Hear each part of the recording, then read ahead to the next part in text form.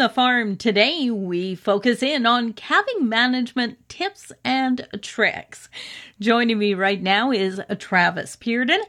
Travis is a regional livestock and feed extension specialist with the Ministry of Agriculture. And Travis, of course, now is a busy time as livestock producers are, in some cases, in the midst of calving.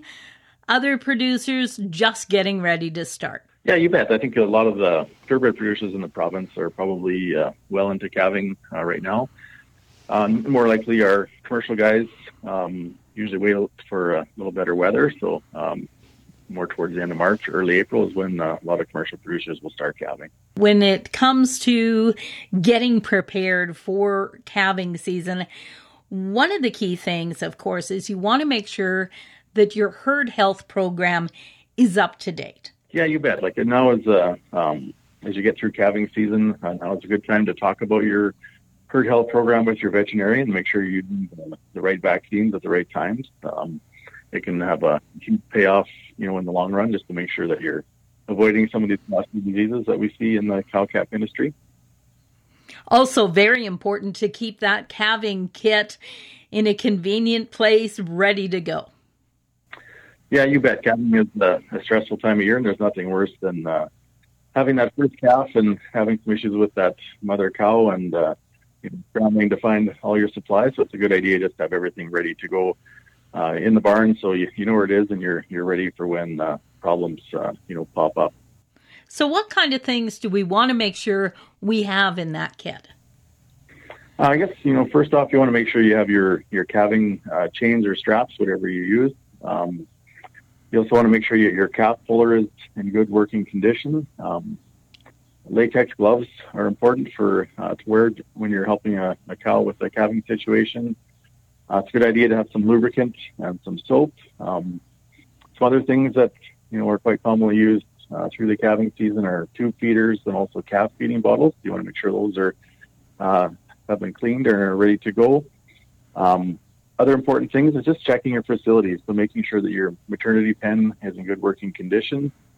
You've got fresh straw in the barn is important, and then even just some little things such as new batteries in your flashlights for night checks. Making sure that that's all ready to go ahead of time is very important.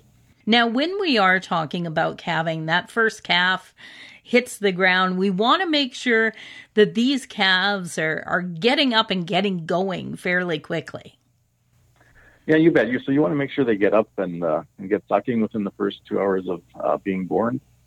Very important for them to get that colostrum from their mother. It's rich in protein and antibodies. It helps with passive immunity and also helps fight hypothermia if the weather is cold out.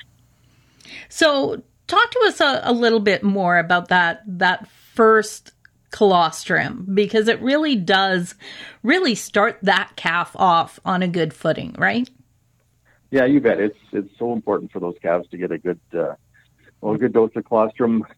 Just gets them off to a healthy start. It's so important for avoiding future health problems with those calves, because they do get that passive immunity from their mothers in the colostrum, so it's very important. Calving season can be an extremely busy time for producers, but it's really very important that we make sure that we take the time to keep our calving records up to date. Yeah, you bet. So obviously calving is a good time to just make notes of those cows that have a bad demeanor, possibly causing you some stress, I guess, as far as them not letting you near their calves or that sort of thing. So it's good to write down those tag numbers of those cows, and they can go on the call list if their attitude needs some adjusting. Other than that, too, it's always important to write down the sex of the calf. If you're a purebred producer, you're probably going to want to weigh that calf, and even if you are a commercial producer, even just to make a note of of the calf size, just for your future records.